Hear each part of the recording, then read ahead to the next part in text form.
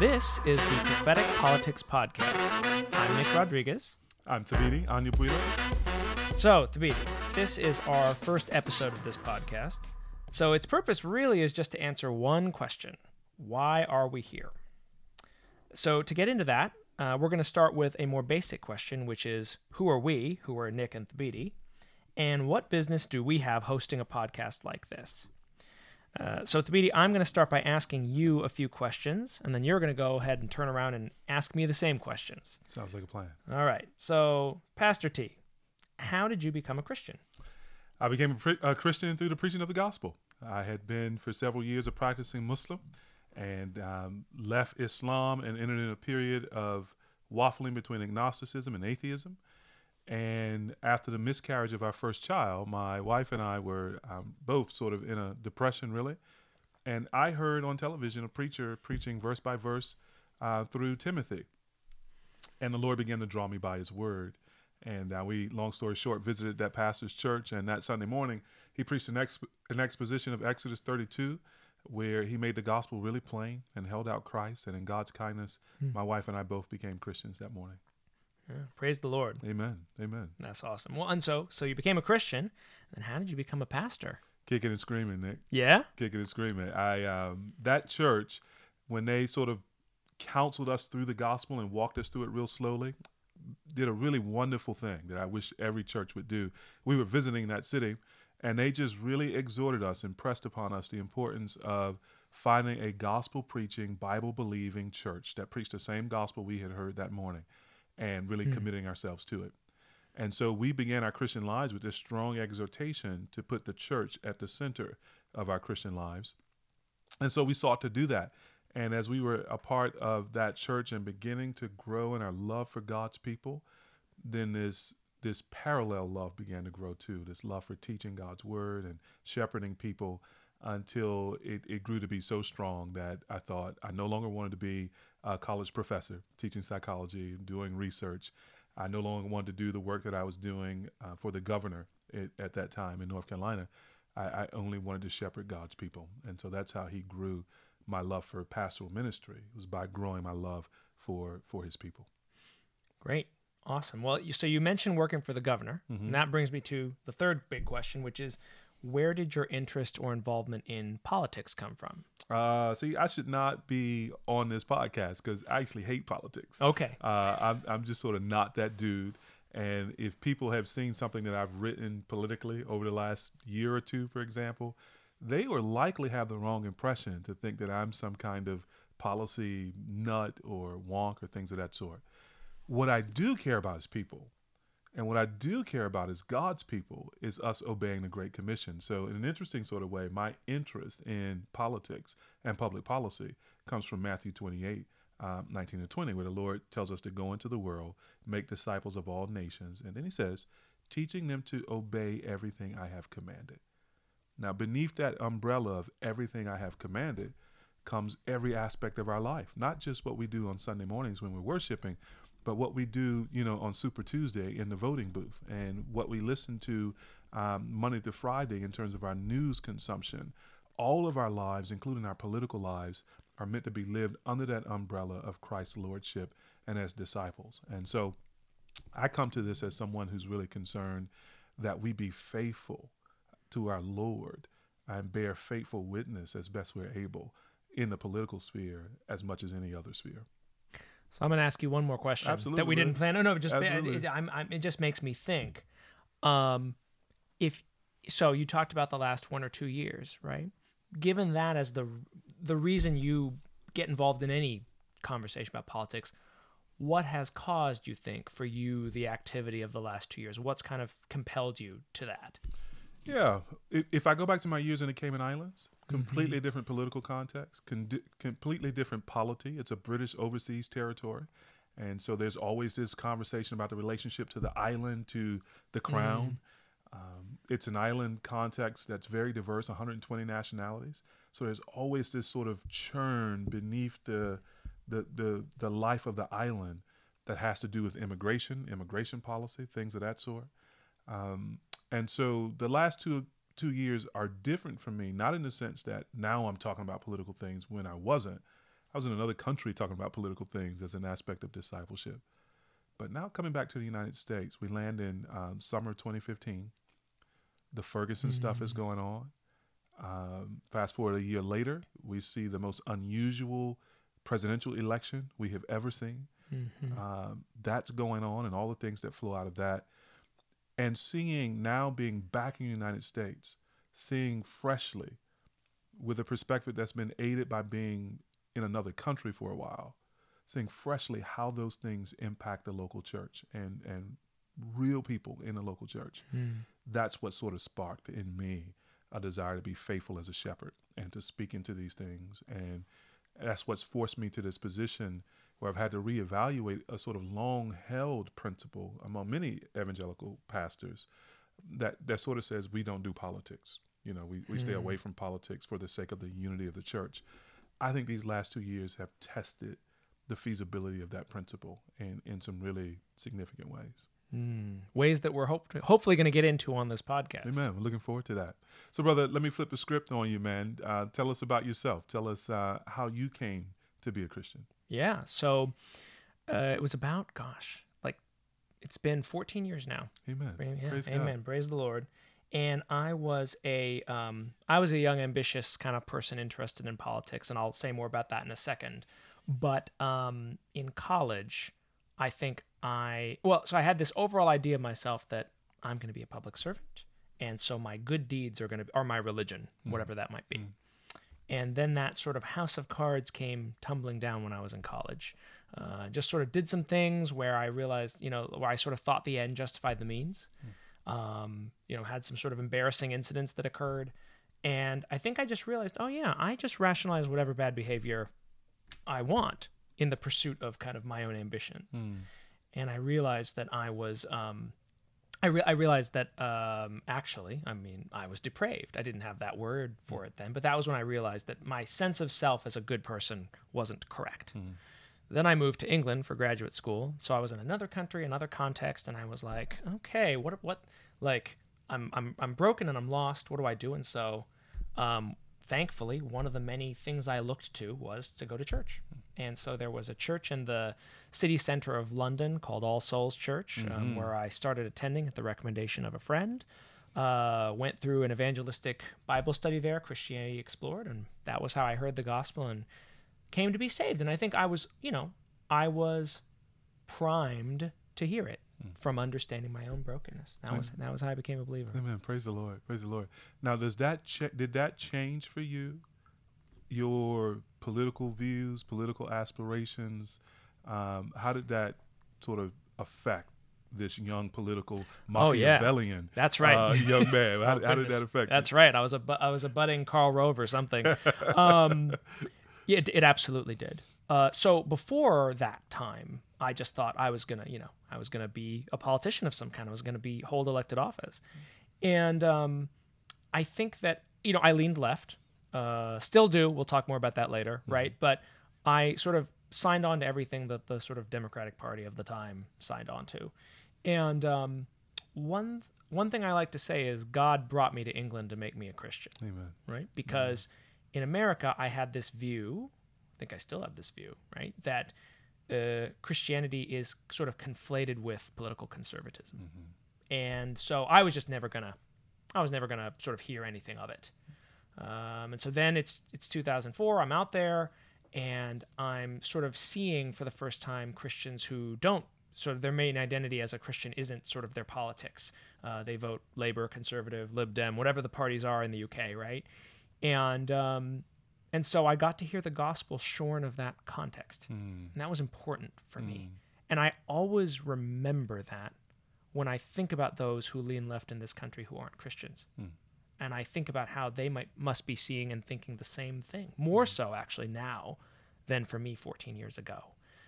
So that was one change. A second change was me coming around to certain views, right? For me to say, so abortion really is wrong, isn't it? Amen. Right? And it took that. It was a bit of a journey, right? First to believing that abortion was wrong, and secondly to believing that there were public policy implications to believing that abortion was wrong.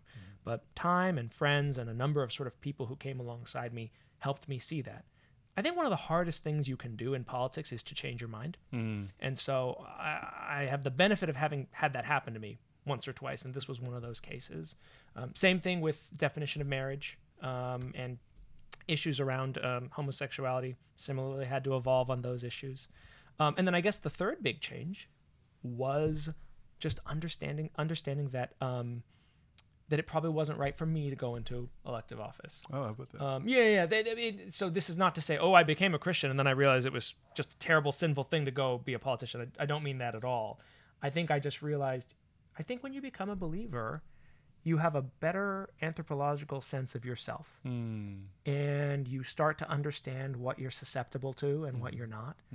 And I think I realized I was too much of a people pleaser to be trusted as kind of that sort of leader. So I gave up that dream sometime while I was in graduate school, though I always obviously remained interested and still am today.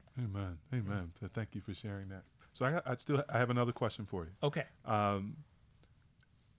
What do you do by day? I know you wear an S on your chest at night. You go home and you're with the wife and kids and you're super dad. But what do you do by day? Are you a pastor or are you spending your life elsewhere? So, I am a management consultant.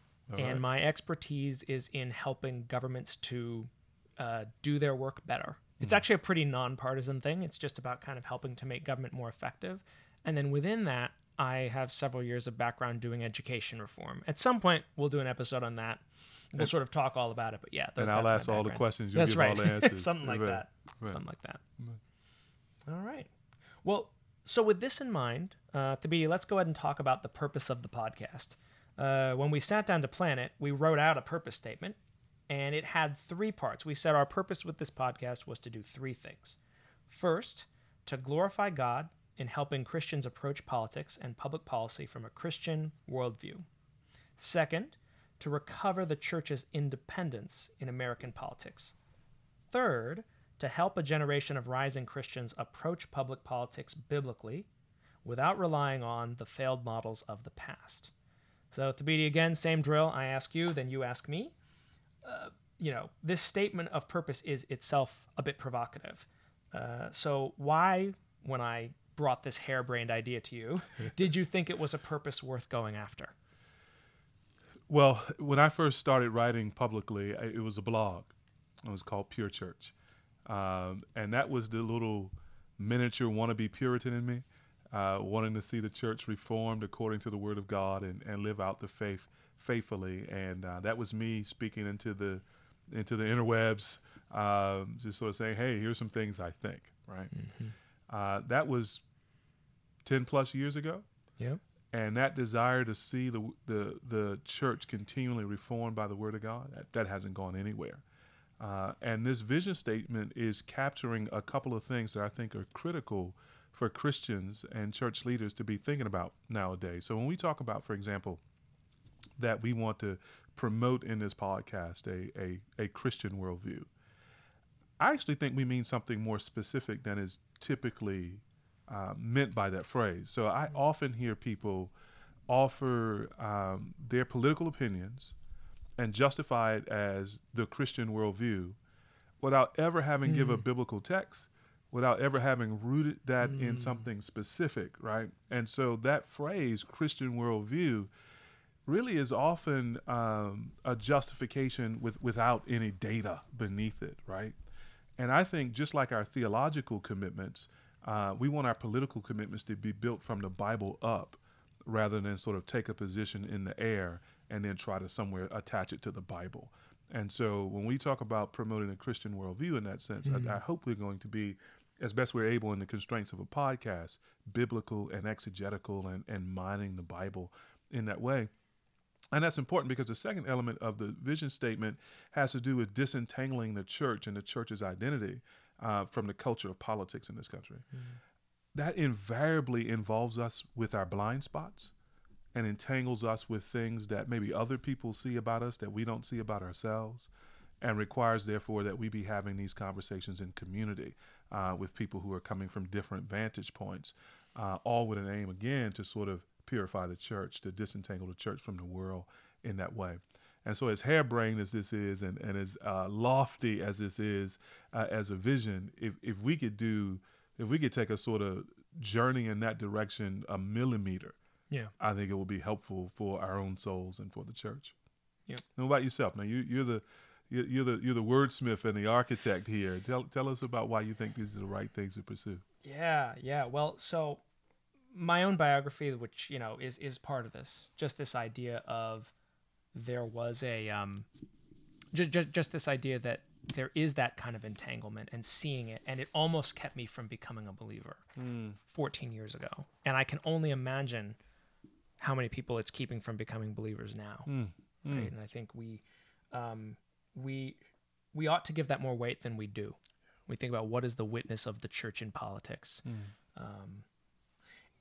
So I think, a couple things just going down the specific points. So this idea of a Christian worldview, I'd agree with you there. I think there are a lot of people who sort of claim that, and worldview is often a mask for sort of essentially a type of sort of, call it pastiche of Americana cultural conservatism, That's right. God and country. That's right. Sort of approach to faith. And I think that can be really, really, I think, discouraging if you think that's what you have to sign up for the Christian worldview. Amen. This idea of the church's independence. So it's interesting. Like, I think, so I'll tell another story, and obviously Thabiti you'll be familiar with this because you, in a way, enabled the story last year. So about a year ago, when the election was happening, I woke up one day and I thought, someone ought to tell evangelicals that they're on the wrong side here. This is crazy that they're thinking about kind of going for Donald Trump. And I think next time I talked to you, I said, Thabiti, I have this idea and I've got these 9 bullet points, and what do you think? And Thabiti very kindly said, well, write it down and I'll put it on my blog.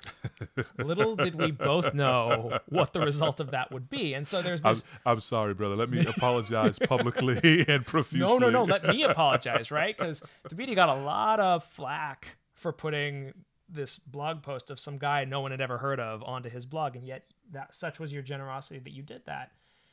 And it's funny. I think I had 2 stages of naivety. Stage 1 was realizing that pretty much no one was convinced by the argument I made, right, first time around. And to be clear, it was a provocative way of phrasing things. It was, evangelical leaders need to actively tell their flocks to vote for Hillary Clinton. That's about as extreme as you get, right? And I think that. So then I thought, okay, let me try to write something more nuanced, and that's what I did. I write slowly, so I took what must have been the next month. And I wrote something sort of under my own name, which was simply a bit more biographical. It was my own story. It was called How Can an Evangelical Christian Vote for a Democrat? And it was just sort of trying to reason through how I don't always come to that conclusion anymore, but how, particularly in this election, that was the conclusion I had come to. And I thought, hopefully the tone's a bit more generous. Hopefully it's designed to persuade. Once again, I was probably being naive on that. And I think I realized, I think that the reaction to that exposed for me some of the pathologies that I think are inherent in the church's current approach to politics. I think it made me realize how, this goes to that third point about the generation of Christians, there's a whole generation of Christians that have been raised to simply believe that their political worldview need merely be the Republican worldview. The scary thing being that as the Republican view shifts, as it has dramatically in the last 2 years, their view simply kind of shifts along with it, right? Unquestioningly. So I say with some sorrow, you look at the internet comment section on any of these sorts of posts, there's a whole generation of Christians that in a way may be lost to us. They've been kind of groomed on this idea that this is what I must believe. I must believe, if I'm a believer, right, I must believe that climate change is not real. I must believe that racism against white people is the bigger problem. I must believe that nothing could be more important, literally nothing, than stopping abortion, right? And we can actually, that's a more nuanced thing to get into, Sure, but like sure. I must believe that trumps everything else. And I must, I must believe that, and literally goes down to things like I must believe that Hillary Clinton is a criminal, and so on and so forth and so on and so forth. At the same time, I think I realized that yes, there are certain people who we'd probably never convince, but I also realized there's another kind of generation coming up behind that generation. Mm-hmm. And I think many of them are honestly asking the question, I'm pretty sure, I don't know what to believe politically, but I'm pretty sure it's not this. Mm-hmm. But no one's giving them really an alternative. Yeah. Or at least, I'm sorry, few are giving them an alternative. Mm-hmm. And I think one thing that excited me was the idea of saying, for the younger Christian who is orthodox and conservative in their beliefs, but doesn't want to believe that that must mean they sort of take on the Republican Party platform lock, stock, and barrel. Well, what is there for you? And I think that was what excited me most about the purpose of this podcast. Yeah, I would ditto that, and really say, you were describing a predominantly white evangelicalism that's hostage to the Republican sort of platform and worldview. Yeah. And so at some points think of those as synonyms, right? Biblical worldview and the Republican platform. And I could sort of talk about the other side of the ledger, yeah, and talk about African Americans, yep, who are by and large, African American Christians by and large, on the Democratic side of the thing, yep, and sort of have that same uncritical appropriation of Democratic platforms in politics as the morally right position, the biblical position, and so on. And there too, you have a hostage taking that's taking place there. And the interesting thing is, when you think about Christian Smith and those guys in Divided by Faith, it's a really helpful section in that book where they talk about how actually we speak in terms of the gospel conquering those divisions and bringing people together. But when you sort of look at the data, Black Christians and white Christians are actually further apart on the spectrum than secular Black folk and secular white folk. Wow. And they make the case that actually our Christian faith, such as it is driving us further apart. Wow. Rather than unifying us. And I think you're right. There are a lot of nomads between those two poles looking for a home, and lots of folks in those poles who've not had good thought partners to sort of think through these things with.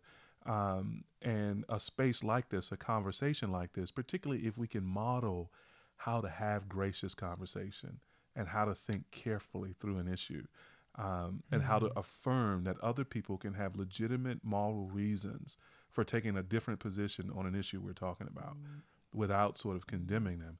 I think that could be redemptive. I think that could be healing, and I think it could be instructive. Definitely. You know, I'm reminded of something, Thabiti. Again, last year during the election, you put together a panel just to talk about some of the issues. And, you know, Thabiti and I are both at Anacostia River Church, a church in Southeast Washington, D.C.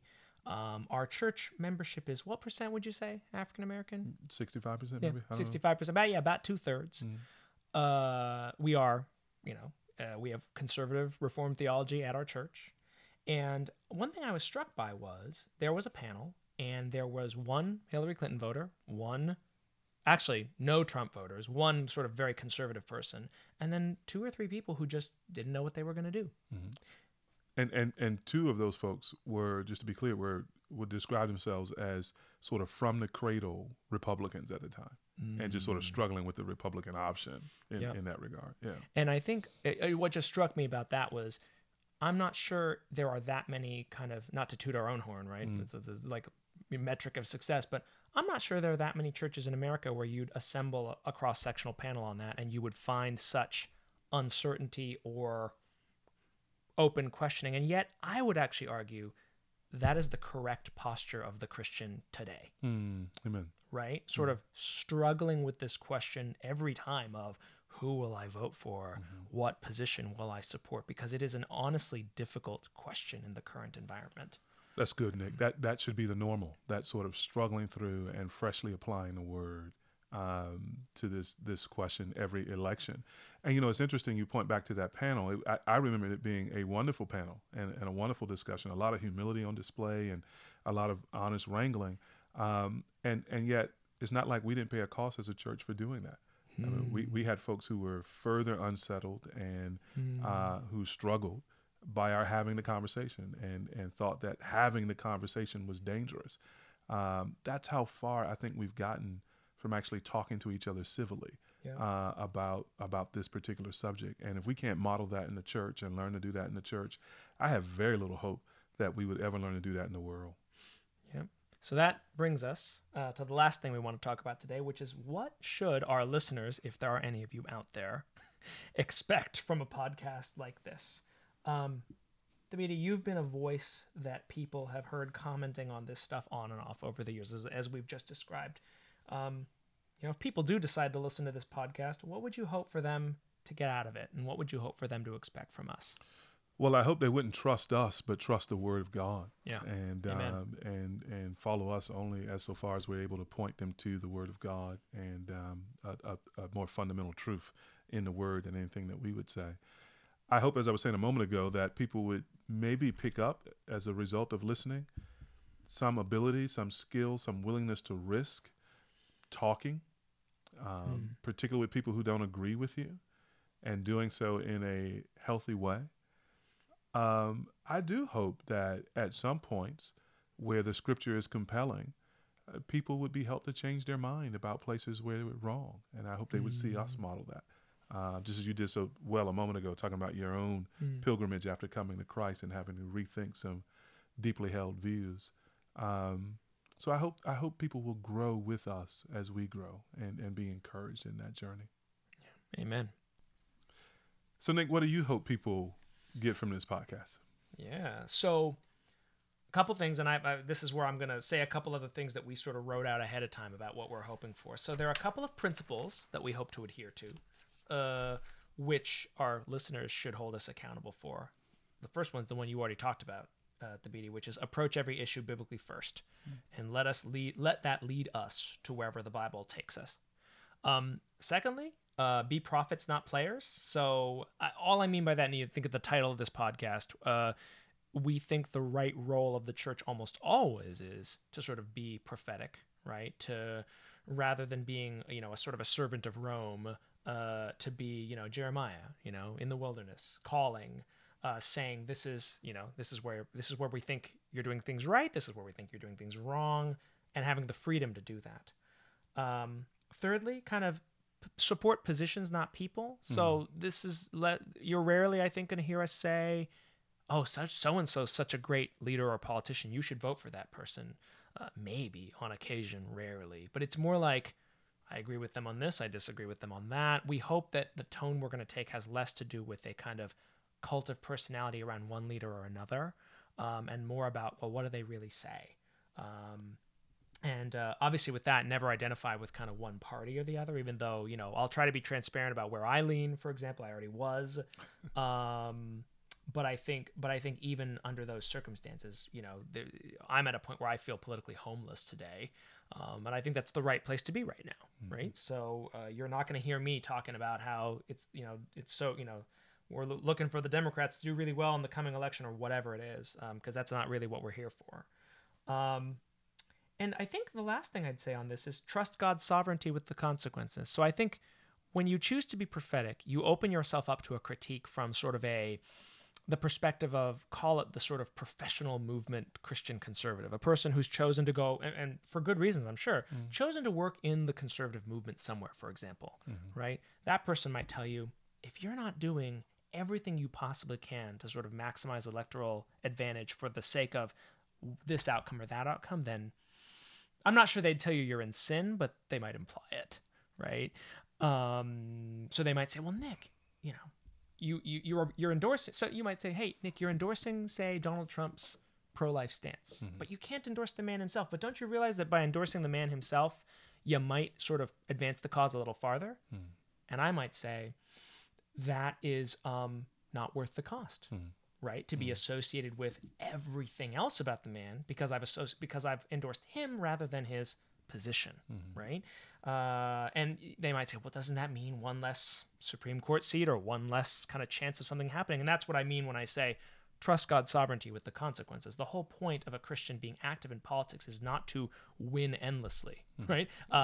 This side of heaven, we are not promised that, and so it's for us to be prophetic, to try to be effective, and then ultimately to trust God with the consequences. And if a political outcome doesn't go, quote unquote, our way, it's not the end of the world. By the way, that is one strain of sort of Christian commentary that particularly gets under my skin. There's this sense of sort of we are entitled to certain consequences in the political arena.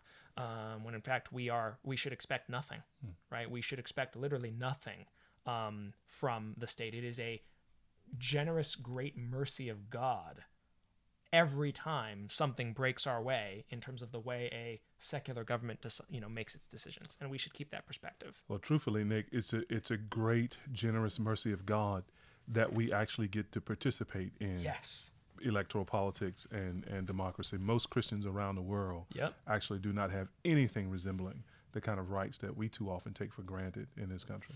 Yeah, that's exactly right. And so I think just maintaining that perspective is important, right? And as we're going to talk about on our next episode, right, a democratic form of government isn't even something that it's certainly not something we're promised. It's not even something that is sort of an absolute necessity. Again, it's a great blessing, but that's what it is. Okay, so a couple other notes on sort of format. Here's generally what we hope to do in each episode. We're actually not. So there are a lot of other really good podcasts trying to do things similar to what we're doing in terms of this general thrust of Christian independence. We're not trying to do the same thing as any of them are trying to do. We love them all and look forward to hopefully, kind of interacting with them as we do this work. What makes us, I think, different is we're hoping not to be reacting to the events of the day for the most part. We're not going to be talking about, oh, did you hear what happened? Did you hear what Trump said about this or whatever else, tempting as that may sometimes be.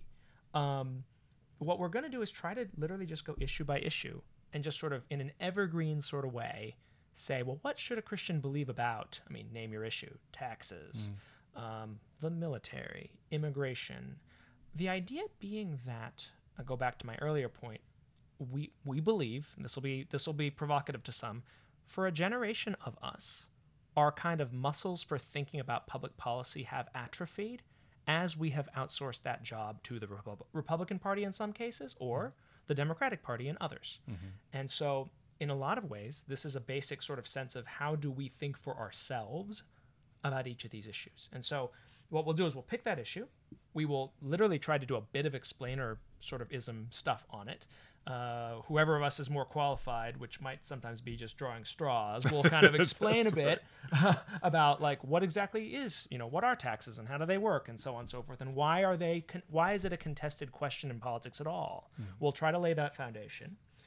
We'll then try to talk about the differing perspectives, and we will make the best faith argument we can for each of those differing perspectives. We'll talk about why the issue poses a difficult question for Christians. Why should the Christian worry about this, care about this, etc.? Then we'll the BD won't have to do all the heavy lifting on this, but I will lean on him in terms of what does the Bible tell us, right? And I think what we'll find is sometimes it gives very clear guidance and prescribes certain things. Sometimes it gives us a lot of freedom.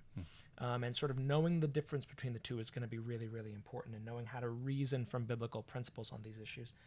Then we'll try to get practical, and we'll say, well, if what would we do if we were sort of a legislator or an executive? How would I take those principles and apply them? Which isn't meant to be a sort of you must believe this too, but where do we land and why, essentially?